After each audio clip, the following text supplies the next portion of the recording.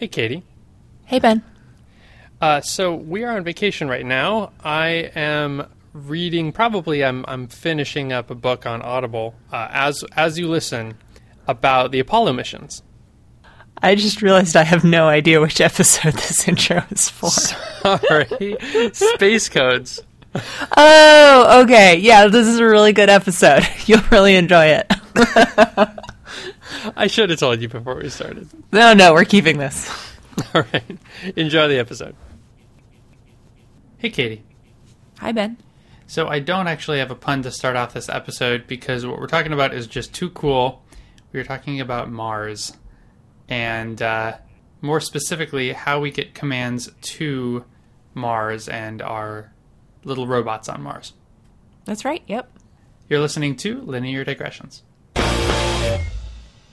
Yeah, so this is not data science and this is not machine learning, but it's just so darn cool that I thought it was worth doing anyway. Yeah.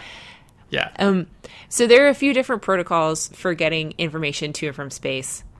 And what do you mean by protocol? Go through. So like different types of codes that they use. So we're specifically talking about the data encryption and decryption methods that they use. So keep in mind that Mars is very far away. And so you want to definitely not have to resend messages and things like that if they're not received correctly. So another corollary of that is that because Mars missions are very expensive, and there's fairly limited bandwidth that you have on the rover and things like that. They don't have like gigantic uplinks to send back huge amounts of data. So the data that you do send, it's very important that as much as possible it not get corrupted, or that more specifically that you have good methods for dealing with it when, the data does get a little bit noisy. You have ways for correcting it. Got it. So it sounds like you're talking not so much about encryption specifically, but more encoding. The methodologies that you use to ensure that you have some kind of redundancy in your protocol, so that way if any bits get lost or flipped or whatever, also known as data corruption, you can recover the signal, but also something that is relatively concise because you don't exactly have a big pipe through which you can send a huge amount of data. That's exactly right. And so there are a few different methodologies that you might use that would sort of fit the bill here. And so I'll talk about one of them that has sort of three components to it. So in chronological order, so to speak, from a data's eye perspective, and also in order of increasing intricacy and I think awesomeness, we will start with what's called a Reed-Solomon code. So a Reed-Solomon code, the idea here is that it's a block code, so you're encoding blocks of data all together, as opposed to sort of like a streaming code where you're kind of like taking in data as it streams in and then transforming it and sending it back out. And so the idea of a Reed-Solomon code is that for every, let's say, K blocks of actual data that you want to transmit, you attach extra what are called parity bits to the end of that message. I actually know how this one works. This is really cool. And it's used in a whole bunch of different systems. They use it in CDs and DVDs and whatnot. Yeah. They also use it in RAID 6 storage. So the idea there is, let's say you have 6 hard drives. If you want some redundancy, a naive solution is you say, okay, drive 1 and drive 2 are the same, drive 3 and drive 4 are the same, 5 and 6 are the same. But with this storage system, you can actually use one of your drives as the parity block, and then you get 5 drives of storage instead of 3 drives of storage, and then you've got that one extra as your parity. And The idea is that if you lose any of those 5, then you can use the parity to recover whatever you lost. And if you lose the parity, well, you're just losing the parity. You're not losing the data itself. Another place you use this is in QR codes and barcodes. I didn't know that. Yes, indeed. So one of the things that's nice about Reed-Solomon codes, also just to be totally clear about it, is they're error-correcting codes. And a lot of these codes have error-correcting properties, but depending on how many parity bits you attach to the end, and also the size of the data message itself, you can find and correct up to half as many parity bits as you attach. So let's say you have a message that is 223 data bits long and 32 parity bits, so it's 255 bits total. So of those 32 parity bits, divide that in 2, that gives you 16. That's the number of errors that a Reed-Solomon encoder or decoder can find and correct.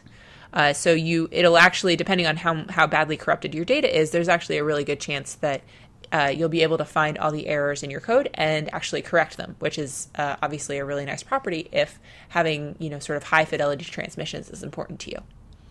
When I first learned about Reed-Solomon error correction, and it was in the context of RAID 6, I was just kind of in awe because it took something that felt technically impossible and showed that it actually, just because of very simple math, was possible. That's how I feel about most of information theory. I'm actually really excited to hear the other two that you're going to cover because you said that they're in ascending order of awesomeness, right? Well, in my opinion. Okay, yes, onward and upward. So the next one is convolutional codes. Oh, and actually, Reed-Solomon error correction was used on the Voyager probe when it was sending digital pictures back. That is why we're talking about it. Did you already say that? No, but it's, just things good. That you get when you're like, data transmission in space. Anywho, convolutional codes, onward and upward. Yeah. So convolutional code, unlike Reed-Solomon, which is a block code, convolutional codes are streaming codes. So you should imagine it as this stream of data that then gets processed and then kind of fed back out the other side of the encoding mechanism.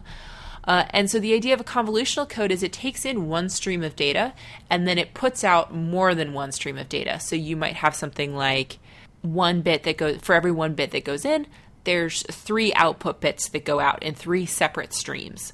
And the other thing to keep in mind especially about these particular types of convolutional codes that I'm about to describe, is I find it really useful to think about them in terms of actual physical registers in memory.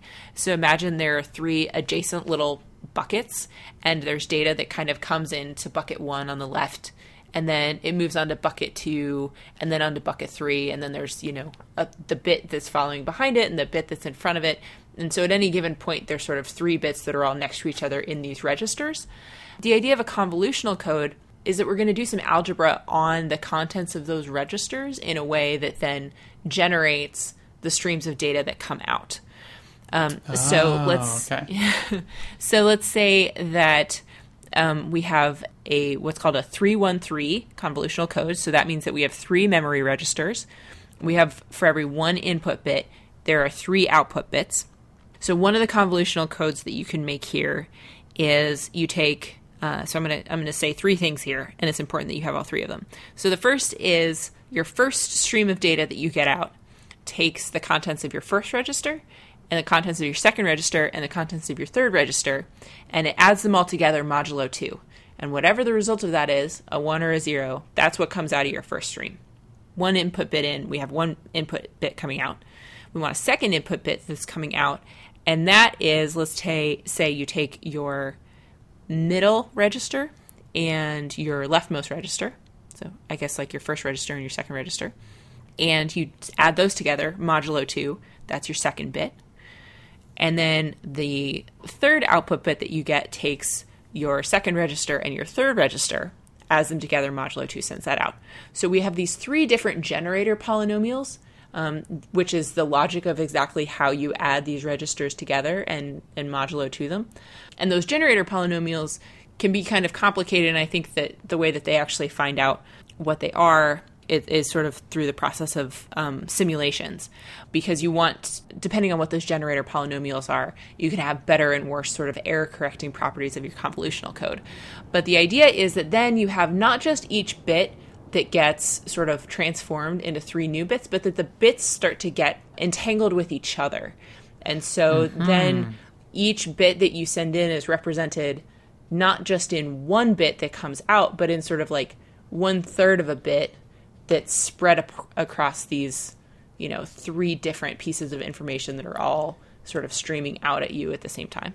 So it's almost like the image I have in my head, and this is going to be very kind of fuzzy and non-mathematical, but the image I have in my head is you got a bunch of people that all represent the values that go into these registers, and as they're moving along, they're actually connected to each other.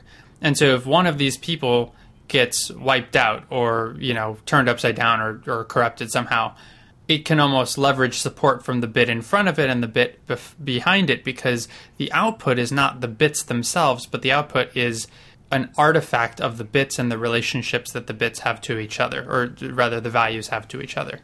Does that kind of feel kind of right? Yeah, I would say that's about right. Yeah. What you get out is not just the original stream, but the original stream as it's been convoluted both with itself for sort of redundancy purposes and with these generator polynomials, which then introduces some of the error correcting properties. And you get out something that has more bits than you put in. And so you have several different chances to like detect and correct these errors when they happen. So let's suppose you have your convolutional code, and this is now onto the third one. So you've got your convolutionally encoded message. I think the example that I was looking at when I was reading up about this is assuming that you have 2 output bits for every 1 input bit. So you get a message and it's 14 bits long, and then you want to sort of reverse engineer that into the original 7-bit message. Now the question is, how do you do that decoding? And there are a few different ways I think that you can do this, but my favorite is an algorithm that might actually be familiar to a number of our readers. It's called the Viterbi algorithm. Viterbi with a V. Yes, named after, I think, Andrew Viterbi, who was the person who invented it. I was going to say, that does sound like a doctor's name. Yeah. I think it's also, this was confusing me a lot when I was Googling it. There's like a USC's engineering school or business school or something like this is also named for him.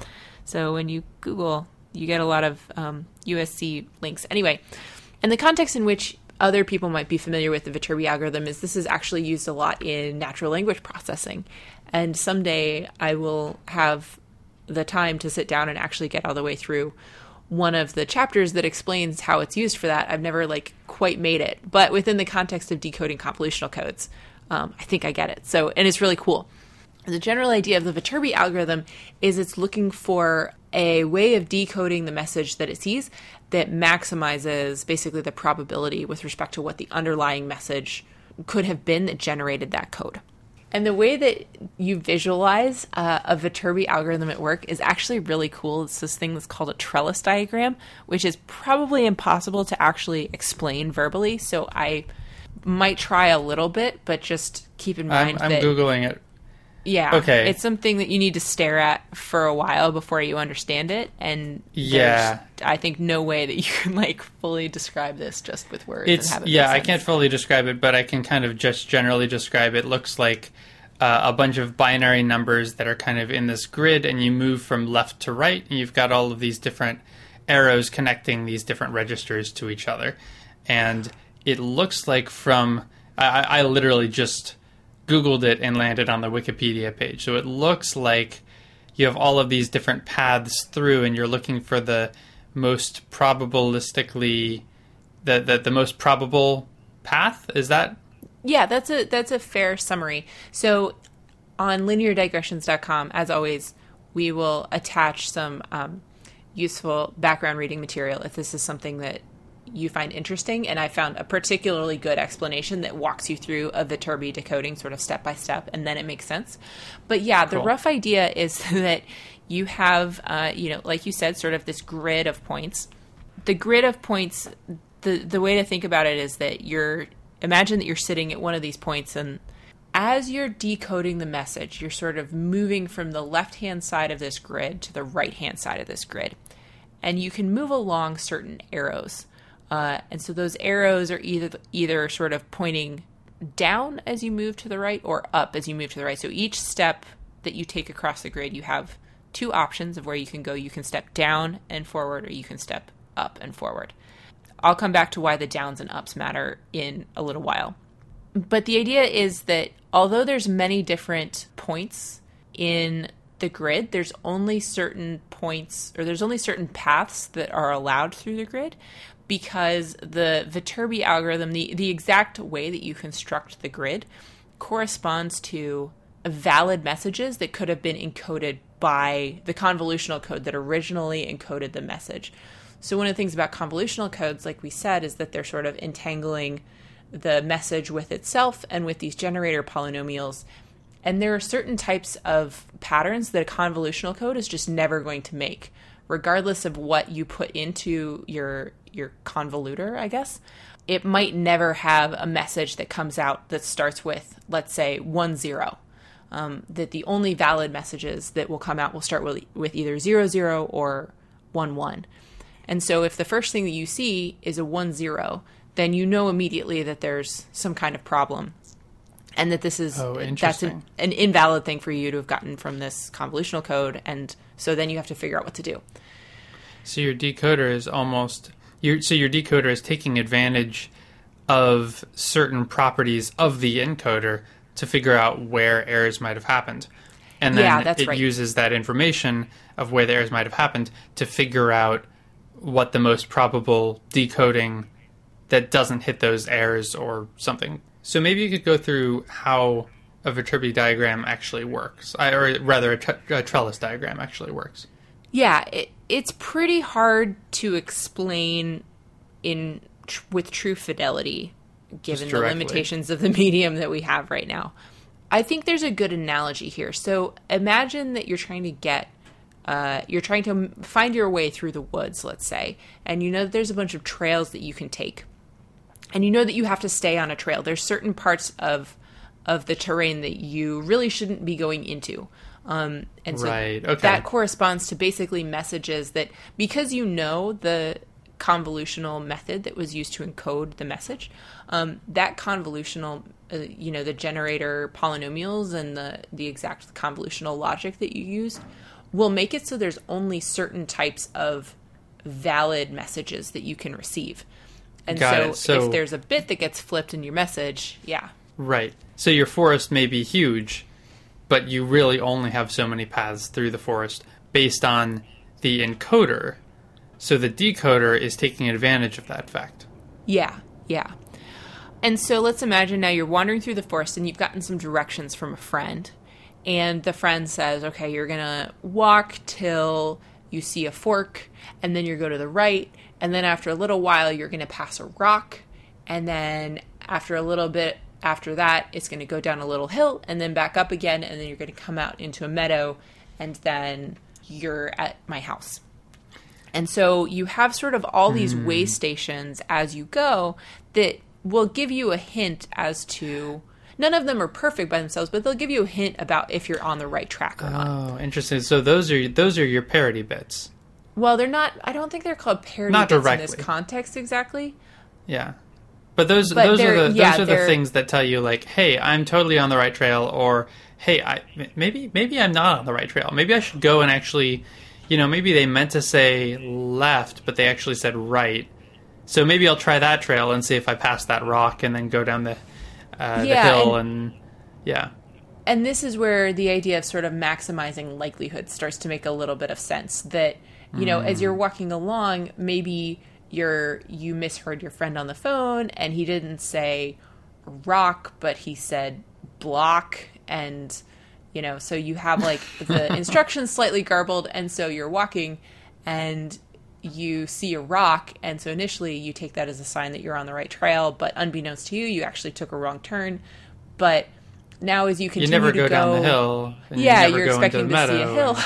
Exactly. And so by the time you haven't gone down the hill, and not only have you not come into a meadow, but there's like a stream that you're crossing, and you're saying like, this seems wrong. And you find a gingerbread house made of entirely candy. Exactly. And then you're in real trouble. So as you're going further and further down this incorrect path, you're sort of accruing errors as you go that are giving you more and more strong hints that you're doing this the wrong way and you should maybe double back. And so then you go back to maybe like the last place where you're sure that you were actually on the right trail, and you try the alternative path, and you start to wander down that path. And so maybe then you see a block and you're like, that's funny. I thought there was supposed to be a rock here, but let me just keep going. And then you see your little dip, and then you're like, okay, this is starting to look better. And then when you find you find the meadow, and everything looks like it's in pretty good shape.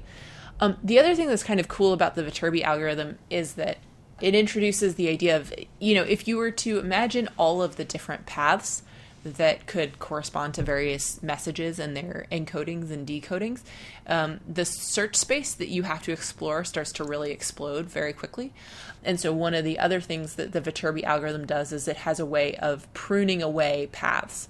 So let's imagine that the analogy here is that let's imagine there's a fork that you have to take, and it's really important that you take the left branch of the fork, and if you took the right branch, then you would end up decoding the wrong message. But then the forks come back together eventually. So you come up to this fork, you try the left branch, and things are looking pretty good. You try the right branch, and things are looking pretty bad. Either way, there's sort of two valid paths, or two potential paths that you have available to you right now, and you break the tie, or you sort of prune away the search space a little bit by discarding the right path, the one that is looking like it's less likely than the left path. So it's a way of also kind of keeping the search space from growing out of control by pruning away the low likelihood paths when they start to converge again with the higher likelihood paths.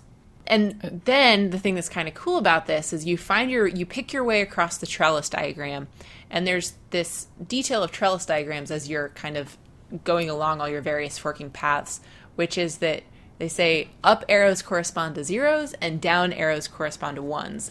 And that doesn't make a whole lot of sense until you actually see a trellis diagram. But the idea is once you've found kind of the best path through the message, that kind of gets you, this is what I think the actual message was that was transmitted, even if there might be a few bits that got flipped, then you can read back the arrows that correspond to that path that you took through the trellis diagram. Every time you have an up arrow, that was a 0 in the original message.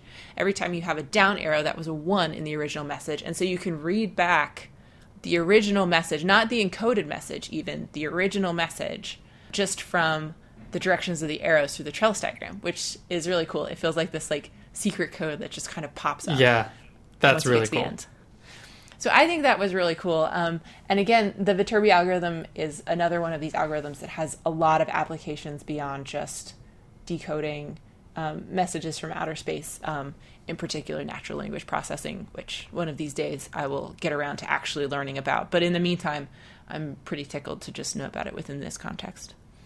Also, just to bring this back to the very beginning, the Viterbi algorithm is used for sending messages to Mars Pathfinder, Mars Exploration Rover, and the Cassini probe, which went by Saturn and recently took a bunch of pictures of Pluto. So we can thank the Viterbi algorithm for all of those really incredible pictures and for helping us understand how Pluto really isn't just a dead rock. It's actually got, I think, seismic activity on it, right?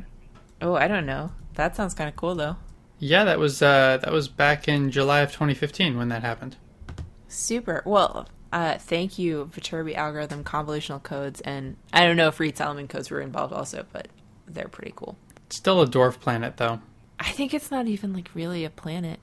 But as we're recording this was the day that NASA announced that they found a bunch of dwarf planets somewhere out in space, and that's pretty exciting also.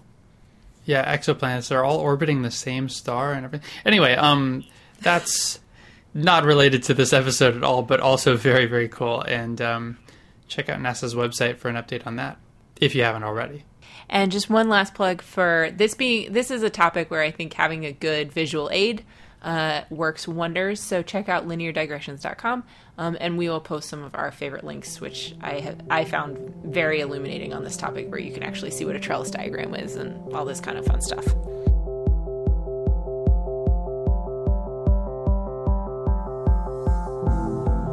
Linear Digressions is a Creative Commons endeavor, which means you can share or use it any way you like. Just tell them we said hi.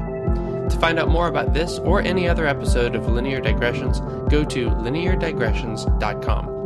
And if you like this podcast, go ahead and leave us a review on iTunes so other people get to listen to this content too. You can always get in touch with either of us. Our emails are ben@lineardigressions.com and katie@lineardigressions.com in case you have comments or suggestions for future shows. You can tweet us at lindigressions. Thank you for joining us, and we'll see you next time.